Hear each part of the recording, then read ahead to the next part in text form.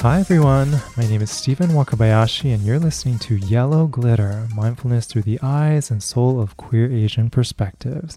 This episode, we're joined by none other than Rain Valdez. Hi. Hi, how are you? So good, so excited to have you.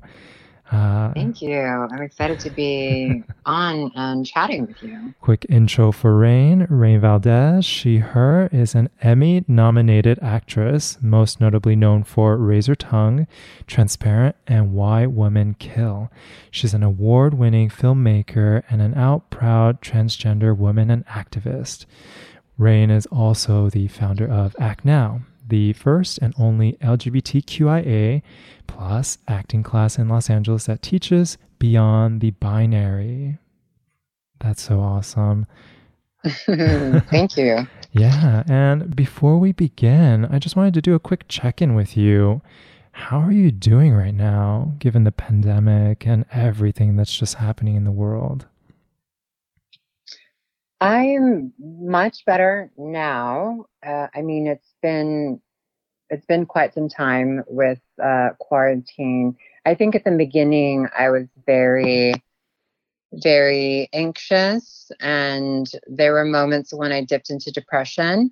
But I also enjoyed the downtime. I felt like I had freedom to do what I want creatively on my own time. And so that was fun in the beginning. I did a few videos that I posted on Yeah. Instagram. Yeah. But yeah, I think it's been great overall because it allowed me to slow down, and I got to focus on a feature script that I've been meaning to finish, and I finished it during this time. I've also been working out every day, so I've been able to focus on my health the way I've always wanted to, as opposed to always putting it off. So I'm eating better, I'm working out, and now I've been redecorating. I've been kind of nesting in my Awesome. apartment, which is something that I sort of put off for a while because I wasn't sure how long I was going to be living in this place. But with quarantine or with COVID, I decided, well, it's probably best that I stay put and not go anywhere. So I started redecorating and just kind of been giving myself little home projects here and there.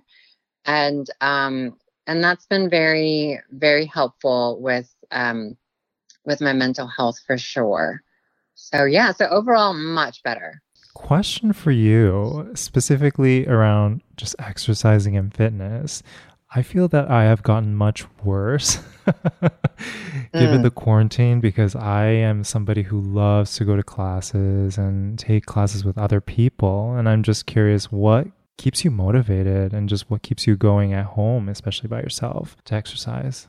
Well, so I'm actually doing it with a friend, and we Ah, found this amazing fitness woman on YouTube called Chloe Ting. She's like an Asian Australian woman, and she's just amazing, and she makes me feel very comfortable with my body and very comfortable with the workouts. And she does these challenges like 25-day hourglass challenge and 28-day summer shred challenge. And so my friend and I have, we basically potted together because she is also single and lives alone. And so we've kind of just potted together as a team, and we decided to do the workout together because she had very similar goals as I did. So we started doing the challenge, and we would text each other and motivate each other and be like, day one done, day two that's done. awesome.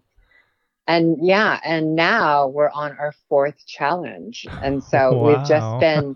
we just keep going. Once we finish the challenge, we celebrate. We like order like our favorite meal, or something fun and exciting. And then we start a new challenge. And I've literally has seen such a huge difference in my body, but also in my mental health, and having this fear of like not knowing if my body is capable of this and that. So I think it's very helpful to um, do it with someone. And I'm the type of person that thrives off of teamwork and motivating each other. And so I'm with you. I used to be those people who loved, group classes. Yeah. And but now that I've been working at home, it's kind of nice because I don't have to rely on that anymore, and I can just do it here and feel great about myself.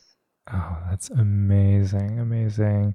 And I also feel you with the nesting that you're doing right Hmm. now. I just moved into a new apartment, and Congratulations. oh, thank you, thank you. And we just spend so much time at home right now, and we Hmm. might as well make it a place we love and enjoy, you know? Yeah, Yeah, that is, absolutely. yeah. What do you miss most about life since Mm. COVID happened? Well, I miss working, to be honest. I miss being on set. I miss the crew, working with the lighting people, the wardrobe people, because it's such a community based environment to be an artist, to be an actor. So I miss that, and I miss with my company. We used to do live readings with a queer artist who has a queer LGBTQ driven script, Yeah. or female driven, and we would do live readings twice a month. And I miss those. I miss getting together with my queer community and being part of the revolution and supporting each other and moving mountains with each other. Yeah. So yeah, I wish I really wish we can go back soon. And I get it. I get that we have to quarantine for a lot longer than we want to. And I've been very good. I wear my mask. I only go out unless I have to go to the grocery store. But yeah, there's definitely a part of me that misses the get-togethers. Yeah. Yeah. And California too, just especially Los Angeles, where a lot of actors and actresses are out of work. The Hmm. state definitely boomerangs back and forth of, hey, we're open now. Oh no, everything is closed now. And Hmm. it's just, yeah, I have a lot of friends who are in that space who are either in front of the camera or behind the camera. And all of Mm. them, they're all out of work. And Yeah. like you, they did mention they miss the community and just creating the art, the artistry with other folks. And yeah, it's have you found any replacement or any way to connect with your community that isn't necessarily the way that you had done it before physically? Yeah, we did for Asian Pacific American Heritage Month, which was May, I believe, right? We did a virtual live reading for my script, Relive A Tale of an American Island Cheerleader. And we donated Yeah, the donations to a charity. It was like pay what you can. yeah, We casted it with a very like big Asian American led cast, yeah, and I was one of the cast, and it was really fun. It was a way for us to reconnect with our community, but also um, kind of expand into the Asian American communities as well. And so we did that, and then um, yeah, so Zoom, I guess that's just the way we've been kind of yeah. having to make do with what we can't. Yeah, absolutely. Do you want to give a shout out to the charity that you had helped? Yes, it was APAIT, a organization that's led by a Black trans woman and an Asian American man, and their sole focus is to provide health care to transgender youth and transgender women, transgender sex workers here in Los Angeles. Amazing that Yeah. you're part of that organization and helping them. And yeah, I want to get into and dive into your story now. So, Okay. yeah, let's do it. So, I read that you were born in the Philippines and moved to Guam early on. And I just wanted to ask, what was that like? Yeah, I was born in the Philippines. My older sister and I, and then my mom, my biological father passed away before I was born, and my mom took a job outside of the Philippines. I think she ended up working in Saipan or one of the islands in the Mariana Islands. Yeah. And so she met my stepfather there, and they got married. And so she came back to the Philippines and took me and my older sister with her to Guam because that's where he resided. That's where his family was. And yeah, I think growing up in Guam was very different than growing up in the Philippines. I wasn't in the Philippines for very long, but I remember my family being very supportive and being very loving, and I was very spoiled. And I remember my grandfather would just give me everything and would validate everything that I said when we would be watching Charlie's Angels and, Jacqueline Smith would come up on the screen and I'd be like, that's me. And some people would make fun of me, but, and I remember crying to my grandfather and I was like, that's me, right? And he said, yes, absolutely. That is you. You are Jacqueline Smith. And so I remember even as a young kid, I already knew, I already saw myself in women. And when I got to Guam, that was different. I didn't get that kind of validation and that kind of support from my family in Guam, my stepfather and his family. And so, yeah, it was very different. It was very, traditional, very Catholic and Christian. But I wanted to fit in, and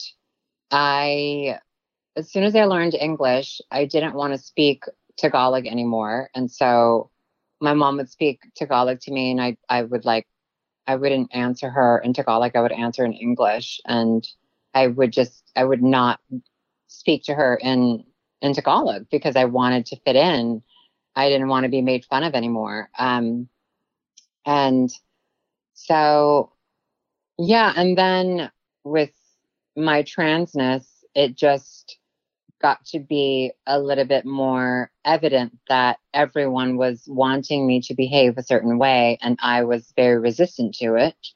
And then it just got to a point where I was kind of being forced to behave a certain way. Like my parents bought clothes that were very masculine presenting, and I was taken to a barbershop to cut all my hair off. And so that was really, really tough. And it really changed me. I think maybe for the better, because it allowed me to grow up very quickly, and it allowed me to realize it's up to me to really believe what I know. And it's up to me to get myself out of this box that I was being put in. And yeah, and it took a long time to do that. I didn't really get to that point until my high school years, where I was at a place in my life where at that point my parents really couldn't control me. And so I started presenting in ways that felt so much more comfortable for me, being feminine and whatnot. And then I graduated, and then I got to LA, and I had so much more freedom because nobody knew me in LA. So it was easy for me to just be Rain, and everyone just treated me the way I wanted to be treated and saw me the way I saw myself. And so LA was kind of that permission, that validation that my grandfather had introduced to me and gave me when I was 4 years old. It took to getting to LA to feel some of that again in my life. Have you been in touch with your grandfather? Yeah, well, he recently passed away about I'm so sorry. 3 or 4 years ago. Yeah. And I had gone back to the Philippines when I was 15, and then I went back when I was 27. Mm-hmm. And, he was the same loving, supportive, man that I knew when I was a kid. And yeah, yeah, he was a great man for sure.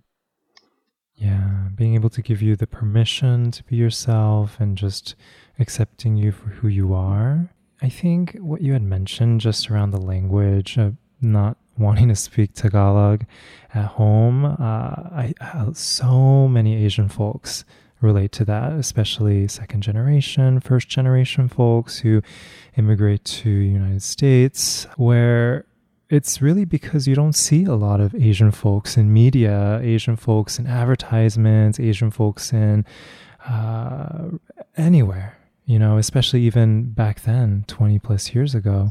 And we are taught to assimilate and that English is cool.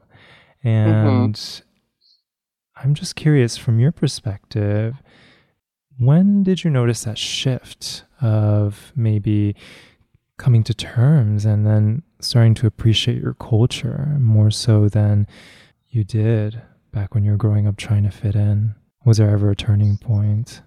I don't know that I've ever wholeheartedly appreciated my culture the way I do now.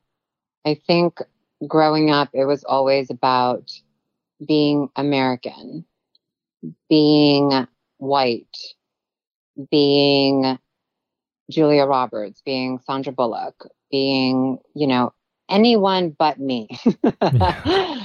Yeah, it wasn't really until I started to learn more about my family and when I went back to the Philippines when I was 27, where I wished I had the language. I wish I knew how to speak Tagalog. I was wishing, because I was learning so much about my family and so much about my heritage that I was just kind of absorbing everything. And the cool thing was the language never really left me. I think what happens is, when I'm in Los Angeles, I just don't have the space to be able to speak in my language. So I just don't. But when I was in the Philippines, I was there for about 2 months. And after the first month, the language came back to me and suddenly I was speaking Tagalog and I was shocked. I That's completely, amazing. I completely shocked myself. I was like, whoa, it just never left me. It's just one of those things that it's in you because it really is your first language. You just need to be surrounded by the people, in that culture to constantly have that language with you, to converse with you in that language.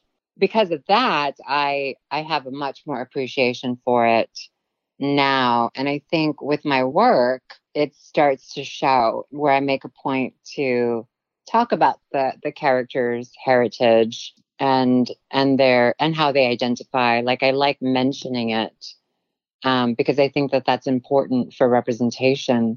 And I think it's something that I've seeked all my life and never really saw it until I started creating it for myself. And off of that, what inspired you to get into acting, to even get into creating work?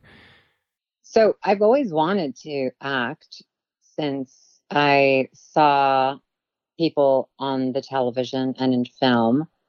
I mean, I was maybe 5 or 6 years old when I knew that that was something that I wanted to do. I think I may have kept it to myself for quite some time because there was this judgment in my head that being an actor or wanting to be an actress is cliche. Like everybody, everybody Yeah. wants to be a rock star, right? Everybody wants Yeah, to be yeah. famous. And so I kept it to myself for a long time because I didn't want people to not take me seriously. But it is something that I've wanted to do all my life. And when I told my parents that I was moving to Los Angeles, I didn't tell them I was going to act. I told them that I was going to go to college. And I did for a little bit. I went to Santa Monica College, but I secretly went to acting school and I kept it I kept it a secret from my parents. So I was going to acting school and doing a little bit of college at Santa Monica College, and they didn't know. And when my mom came to visit, I think I was like 23 when my mom first came to visit with my little sister. I hid the acting from her Yeah. for, I think maybe for like the first week she was visiting. And then after the first week, I was just like, okay, I can't do this anymore. I need to tell you. I'm Yeah. not in Santa Monica College. I'm an actress and I'm going to acting school. So Yeah. it was one of those. But she was very supportive, and she was like, asking a lot of questions about it, and she wanted to meet some of my friends, and it's something that's always been in me. And the thing that was really heartbreaking was realizing how hard it would be Yeah. to pursue when I got to LA, not because of it being difficult to get into, but because of my identity as an Asian American woman and as an Asian American trans woman. So for a long time, I didn't even bother telling people I was transgender because I was having a hard enough time just trying to get people to hire me as an Asian American actress or a Filipina American actress without being stereotyped into roles like the nurse or the mathematician or the nerd or, the maid. Those roles are great to have, but I just didn't see myself in any of those. Like, I saw myself as a lead actress. I saw myself as Julia Roberts or Sandra Bullock or Reese Witherspoon. Like, that's how I saw myself. But the industry hadn't quite caught up to that yet. For me, I started to realize if I was going to do this, if I wanted to act, I may have to create work so that I can cast myself in it and so I can act. So the writing and the producing and the directing came from the need to express my passion in acting. I mean, little did I know that it would become the vehicle to actually take me to the place where I want to be as an actress. I thought I was just kind of doing it for fun at first. It's always like that, right? Where it starts off as something that you do for fun, but secretly deep inside, that's your true calling. And it's almost as if when we can let it be play and let it be something a little bit lighthearted, that we allow ourselves to dive into the space, or else otherwise we are so critical of ourselves. We're always trying to be perfectionists. It's I relate so much with your story of hiding acting from your family. I went to school in San Diego, and I was studying to be a doctor, but also on the side, I was actually double majoring in dance, and I was taking dance classes multiple times a week, hiding that from my family. I was hiding my ballet shoes, my tap shoes, and it was, at the end, after I had done college for 5 years, they call it your victory lap. And so at the end of the 5th year, I had put together this piece, I put together a show, and then I figured, hey, why don't I just invite my family to come see something that I've been doing for 5 years in college. And it was kind of bittersweet, but at the same time, I don't know. It was my family definitely struggled to understand the purpose and value of it. But as a part of our Asian community, right, our parents want the best. They want us to succeed so bad that they often sacrifice these other careers because they're so afraid it's not going to work out for us, They want us to be doctors, they want us to be engineers, nurses, you name it. And anything that's in the arts and anything that is what to them is more of a like a nice to have career. You know, there's that part that I kind of feel so. It's a very sad part, you know, just not being able to accept and honor your own truth, and have to think twice about it, you know. And so my question to you is when you went through those moments when you had doubts of, you know, was this even going to work out, or even just this making the leap to Los Angeles, right? You know, just what got you through it and what kept you motivated?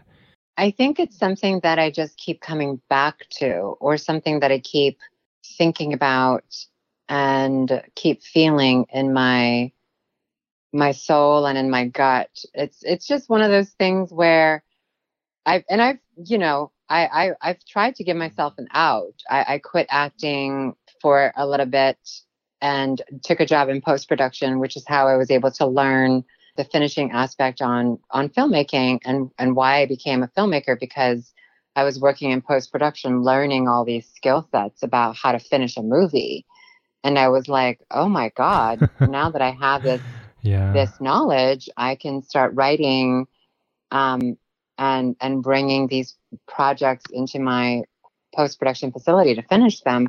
So it just keeps coming back to me, and I keep asking myself, whenever it doesn't work out, or whenever I don't book an acting job, or if I have to take another catering gig, I always ask myself, well, is there anything else you would want to do with your life? Is there anything else you'd rather do? Like, just think about it. Think about everything that this world has to offer.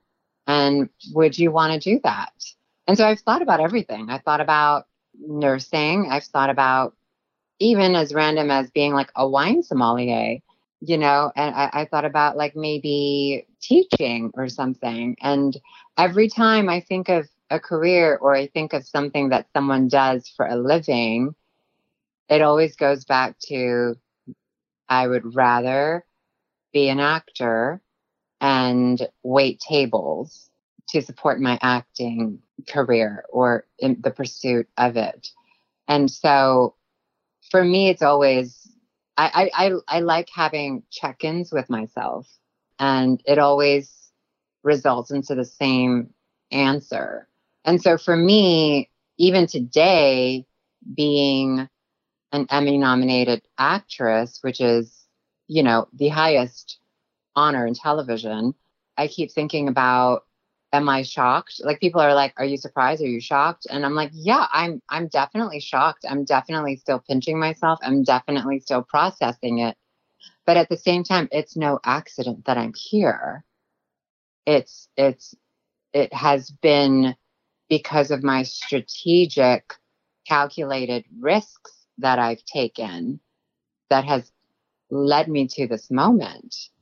And so I have to also acknowledge that. I have to also acknowledge that I've put in the work, and I've sacrificed being close with my family that's still in Guam or in the Philippines. And I've sacrificed from being in a relationship that would maybe allow me to build a family. I've sacrificed a lot of things. And, you know, it's gotten to a point where, how much can you sacrifice, and for what are you willing to keep sacrificing?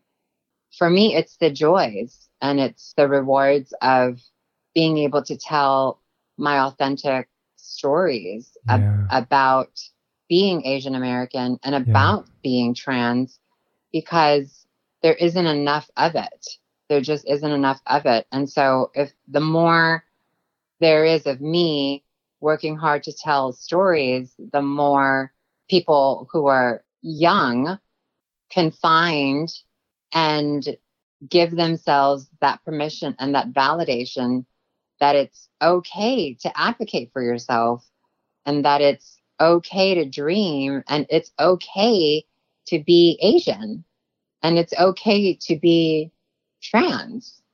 And so for me, that's the dream, is that someone who is young and trans or Asian can find enough content out there that they can see themselves represented in a positive way and feel like they're going to be okay. Because that's how white people are able to walk around the world as if they own it, is because they've seen themselves on television and in film owning everything. Rom-coms are propaganda for who gets to be loved. Action movies are propaganda for who gets to win. So we've been telling the world for decades that cisgender white people, heterosexual people are the ones who get to have those narratives. Yeah. I think you touch on a really, really important point. It's not just representation that matters, but it's what kind of representation that matters. And I think, especially as we rewind, right, 10, 15 years ago, when we're typecasting all these Asian folks in movies, plays, you name it, in these stereotypical Asian roles, especially for Asian women, fetishized roles, very hypersexualized roles, and even trans roles. If we take a look at just all the folks who had been playing trans characters over the past decade, I don't think we have made really a huge shift until the past few years where the trans character is actually the hero. They're usually the foil. They're usually the foil that passes away. It's just, I think it's just so important what you mentioned there. It's not just it's not just representation, but it's what representation. Yeah, we have to have all of it represented because it's what the world looks like. And so it's sort of an unfair advantage to marginalized people from the beginning of their lives because representation isn't equity centered. Yeah. And I think you did an amazing job talking about this stuff on Disclosure, which I had watched on Netflix. And I was like, oh my gosh, you're so well articulate about these things. But overall, I think the entire documentary for Disclosure was just so well put together to frame. Yes. It was just so well put together and framed just the importance of the actual representation itself, and even just some of the ramifications that come out of it. Just thinking about some of the stuff I learned in Disclosure, just the trans violence that was normalized, through media. I think it was a great take of just pointing out a lot of just what I call missed opportunities. Okay, what was that like? Just like being a part of that, creation, that story for trans perspectives. I didn't know it would make the kind of impact that it's making today. I didn't, because the conversations that we have in Disclosure is conversations that we've been having within our community for years now, and conversations that I've said in the media and in the press. But I think what the film does greatly is putting those conversations side by side with the examples of what's been going on in Hollywood and how Hollywood has participated by creating these narratives and these characters in film and in TV. And so when you have what we're saying and what we experience side by side with the Ace Ventura depiction and the soap dish depiction, and then putting it all together and wrapped up in a little film, it kind of wakes people up a little bit to the hypocrisy of what's been happening in the industry, because the industry is very, at this point, well, yeah, no, we love trans people. We want to hire them. And, there's Pose, and then there's Rain, and then there's, so, they're very quick to pat themselves on the back and congratulate themselves for the mentorships and the labs and whatnot. But what we're trying to say is those aren't enough and they haven't been enough. We need more. And this is why, because we're battling 150 years worth of content that's out there that's shaping culture and behavior and perspective. And so we need to move very quickly and fast, and we need to do it with competent LGBTQ artists who are here and right in front of you in order to combat all of those negative depictions. And so, what Disclosure is doing is waking up people to the dire need of accurate representation made for and by the community. And I think that that's amazing. I think it's fantastic that this is finally happening. And it makes me very proud to be a part of it. Absolutely. And kind of just piggybacking off of something you had mentioned, what do we need to do for trans folks in Hollywood? If folks are listening to this, what else do we have to do for a trans community? Well, so, it's not enough to have one show, and it's not enough to be the one and only trans person who's nominated for an Emmy, which for a long time was just Laverne Cox, and then now me. So I'm like the second, but I'm the first Filipino American trans woman. Which I is guess amazing. that's what social media is saying. But yeah, for me, it's not a revolution if it's just one. And so, and the one thing doesn't represent the entire community. It doesn't represent the different intersections that we have within our community. And so while Pose is great and we must uplift and celebrate Pose, we also need something else. We also need Razor Tongue, or we need another creator or writer within community writing something that's just as queer and just as relevant as Pose, but different. So really what we need is decision-making power, and we need to be recognized for not only our talent, but for our competency in being able to tell our own stories. And so I think it's happening. I think it may not be happening fast enough for some people, but I'm very proud that it's happening and that the needle is moving. And I'm excited to be where I am today as a filmmaker and as an actress. And I hope that I get to tell more stories, because it's all very different. Just like Issa Rae can have Insecure on HBO, and Michaela can have I May Destroy You, which is also on HBO. They're both cisgender Black women, but they both get to have their own half-hour show on HBO, and both stories are completely different. Yeah. And so just like we can have multiple stories within different identities, we should be able to do that within the transgender artist in our industry as well. We should be able to have multiple examples of artistry. And, you've mentioned a couple times on this podcast, but I just really want to just congratulate you on your Emmy and just being able to really put the stake in the ground, not just for trans folks. Yeah. Not just for trans folks, but really the Asian community, the queer Asian community.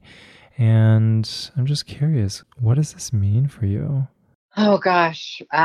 Well, I've been kind of asking that same question, but I think for me, it just means that it's validation that everything that I have been doing has been right, that I had always been in the right place.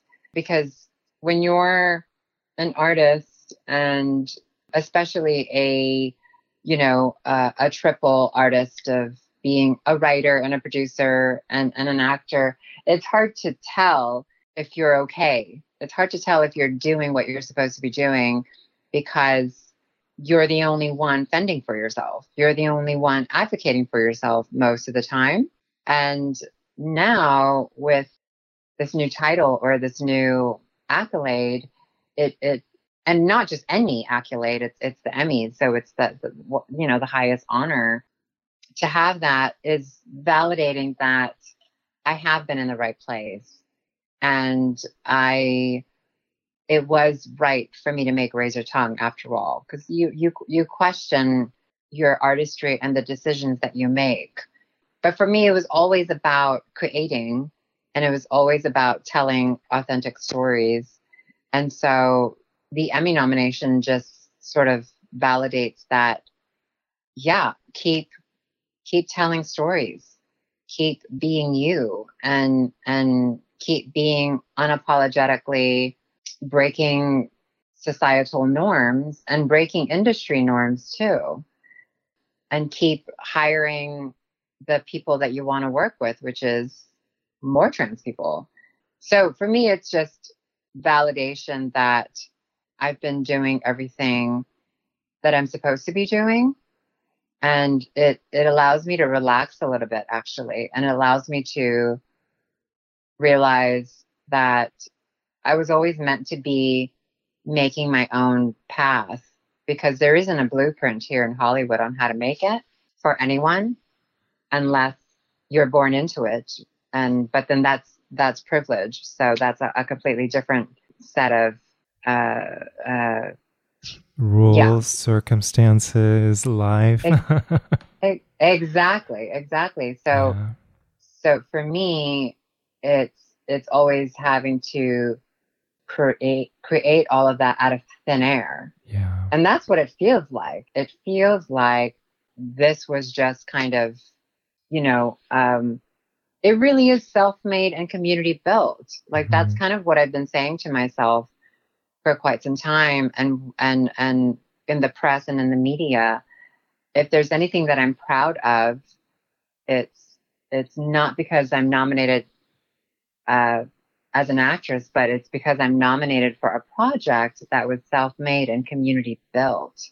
Yeah. And now more people get to see the show. And, what I love about being in this position too is getting the messages from Filipino American actresses and actors in the industry saying, we're so proud of you. Congratulations. Way to represent. And from my trans community as well, my queer community, like just getting all the love and the support. And really, that's what means the most is knowing that I'm inspiring people to continue their journey as their individual self and be unapologetic about it. I was reading about Razor Tongue, and I read that you had a majority trans cast and crew for the show too, right? When you talk about community. Yeah, and I think it's just so amazing that you're also able to create these opportunities for folks who really never get the opportunity to do these things if they just went to a studio, applied, and my question is, especially for folks who want to diversify, want to recruit, and want to get more trans folks working on their project, especially as someone who's been able to do it successfully, how would you recommend them to go about it? Well, they're actually not that hard to find. Yeah. You just have to ask, and you just have to, you have to be diligent about your messaging and what you want to accomplish. I think one of the reasons why Razor Tongue was so successful, especially with the crowdfunding campaign, before we shot it, we crowdfunded it, is that we had a very specific message of this being very diverse on the camera, in front of the camera, and then also being very diverse behind the camera. Our DP is a trans woman. All of the music was made by transgender artists. And we had trans people in the production design and within the directing team, and just pretty much everywhere. our script supervisor. And so for me, it wasn't hard to find anyone to be involved because we're all very eager to work and we're all very talented. And so, yeah, I think that my advice would be just be very specific about what it is that you're looking for and what you want to accomplish, and just put it out there on social media or on breakdowns, and you'll get a lot of submissions. There's a lot of talent in our communities. Yeah, yeah. And how, so once folks are able to get a more diverse community, are there ways that they can show up, whether it's showing up on set or showing up in meetings, so that they create a more equitable space? A lot of times there are so many microaggressions that happen, right? Just in the process of working, and people are just so accustomed to a certain way. And I had on the show earlier some folks who instituted adding pronouns into every meeting, every script reading. And I think things like that is just great. But I was just curious, from your perspective, was there anything that you had done, especially either for your set, for your meetings, or whatever it is, to make it more equitable? Well, we definitely made a point for it to be a safe space. Yeah. So I made myself very accessible to everyone, even though I was on camera all the time because I was the lead in the show. Yeah. I show ran it, and I made myself very accessible to everyone in every department. And I made a point for it to be a safe space and loving. It was a very loving set. I think one thing that I take pride of is I feel like I was raised right with having transparent, the show on Amazon be one of my first jobs. That creator, Joey Soloway, and the producers behind it, Zachary Drucker and Reese Ernst, they really set the tone and the bar really high in terms of how to approach and treat trans people on set. And so for me, I kind of just took that with me into my own sets. We had language, we had pronouns that people were aware of, and we made sure everyone had a voice and that they felt comfortable to speak up about their job or their purpose or anything really. And so I think being welcoming in that regard and allowing yourself to be accessible can make people feel really, really at home and really, really safe immediately. And it just makes the job so much more easier and so much more fun. It removes ego and it removes any unnecessary tension or microaggressions that may arise. And because the show was about that, about tackling microaggressions and misogyny, it was important for me as a showrunner that we had a safe space that anyone can communicate to me or any of the producers about anything that they felt uncomfortable or anything that they felt they needed to bring up. Yeah, and I binge watched Razor Tongue in one sitting, and it was such a great show. I think just how it was written. Yeah, I'm just curious, what's next for Razor Tongue? Are you gonna do anything with it? Is there a sequel? What are we gonna do with this? Yeah, there is. Well, there's season 2 written and ready to go. It's 8 episodes. They're longer. It's more traditionally written as an episodic series where there's more scenes, more characters and storylines in an episode. So Belle's world is a little bit bigger. There's more characters. We expand into her chosen family. Yeah, I'm really excited about season 2 because we go so much more deeper into Belle's life as a trans woman and as an Asian American trans woman and what that's like for her, especially since in season 1, she kind of nonchalantly outs herself on the last episode. Now that the audience know, we can explore that with the audience in season 2. Season 1 was about the feeling and the uncomfort of being a woman in a society and an industry controlled by men, right? And so season 2, it's going to be another layer of being all of that, plus also being transgender. So I'm excited to explore that with the characters. I'm excited to get back to work. It might take a while. We were kind of hoping to get into production this year, but obviously COVID threw us all for a loop. So hopefully, we'll be able to do something with it early next year. Definitely. I have so many friends who are pivoting some of the stuff that they had planned and rewriting scripts even to accommodate quarantine and quarantine life. And it's just, I can't imagine, especially as a storyteller, trying to tell your story given the current circumstances. One, it's definitely exciting, but I think it really puts your craft to the test to withstand a pandemic. Yeah. I just wanted to also touch on a little bit. So this project you have, which is called Act Now, that you have in LA, can you talk a little bit about it? What is it? When did you start it? What's your current plans with it? So Act Now is my acting class that was LA based, but actually we started our Zoom acting class sessions online this month, and we had people all over the country that signed up for it. So I'd love to eventually get back into a physical space, because I think it's very important to teach in person, but I'm also really liking being able to teach online and be able to connect to people outside of LA.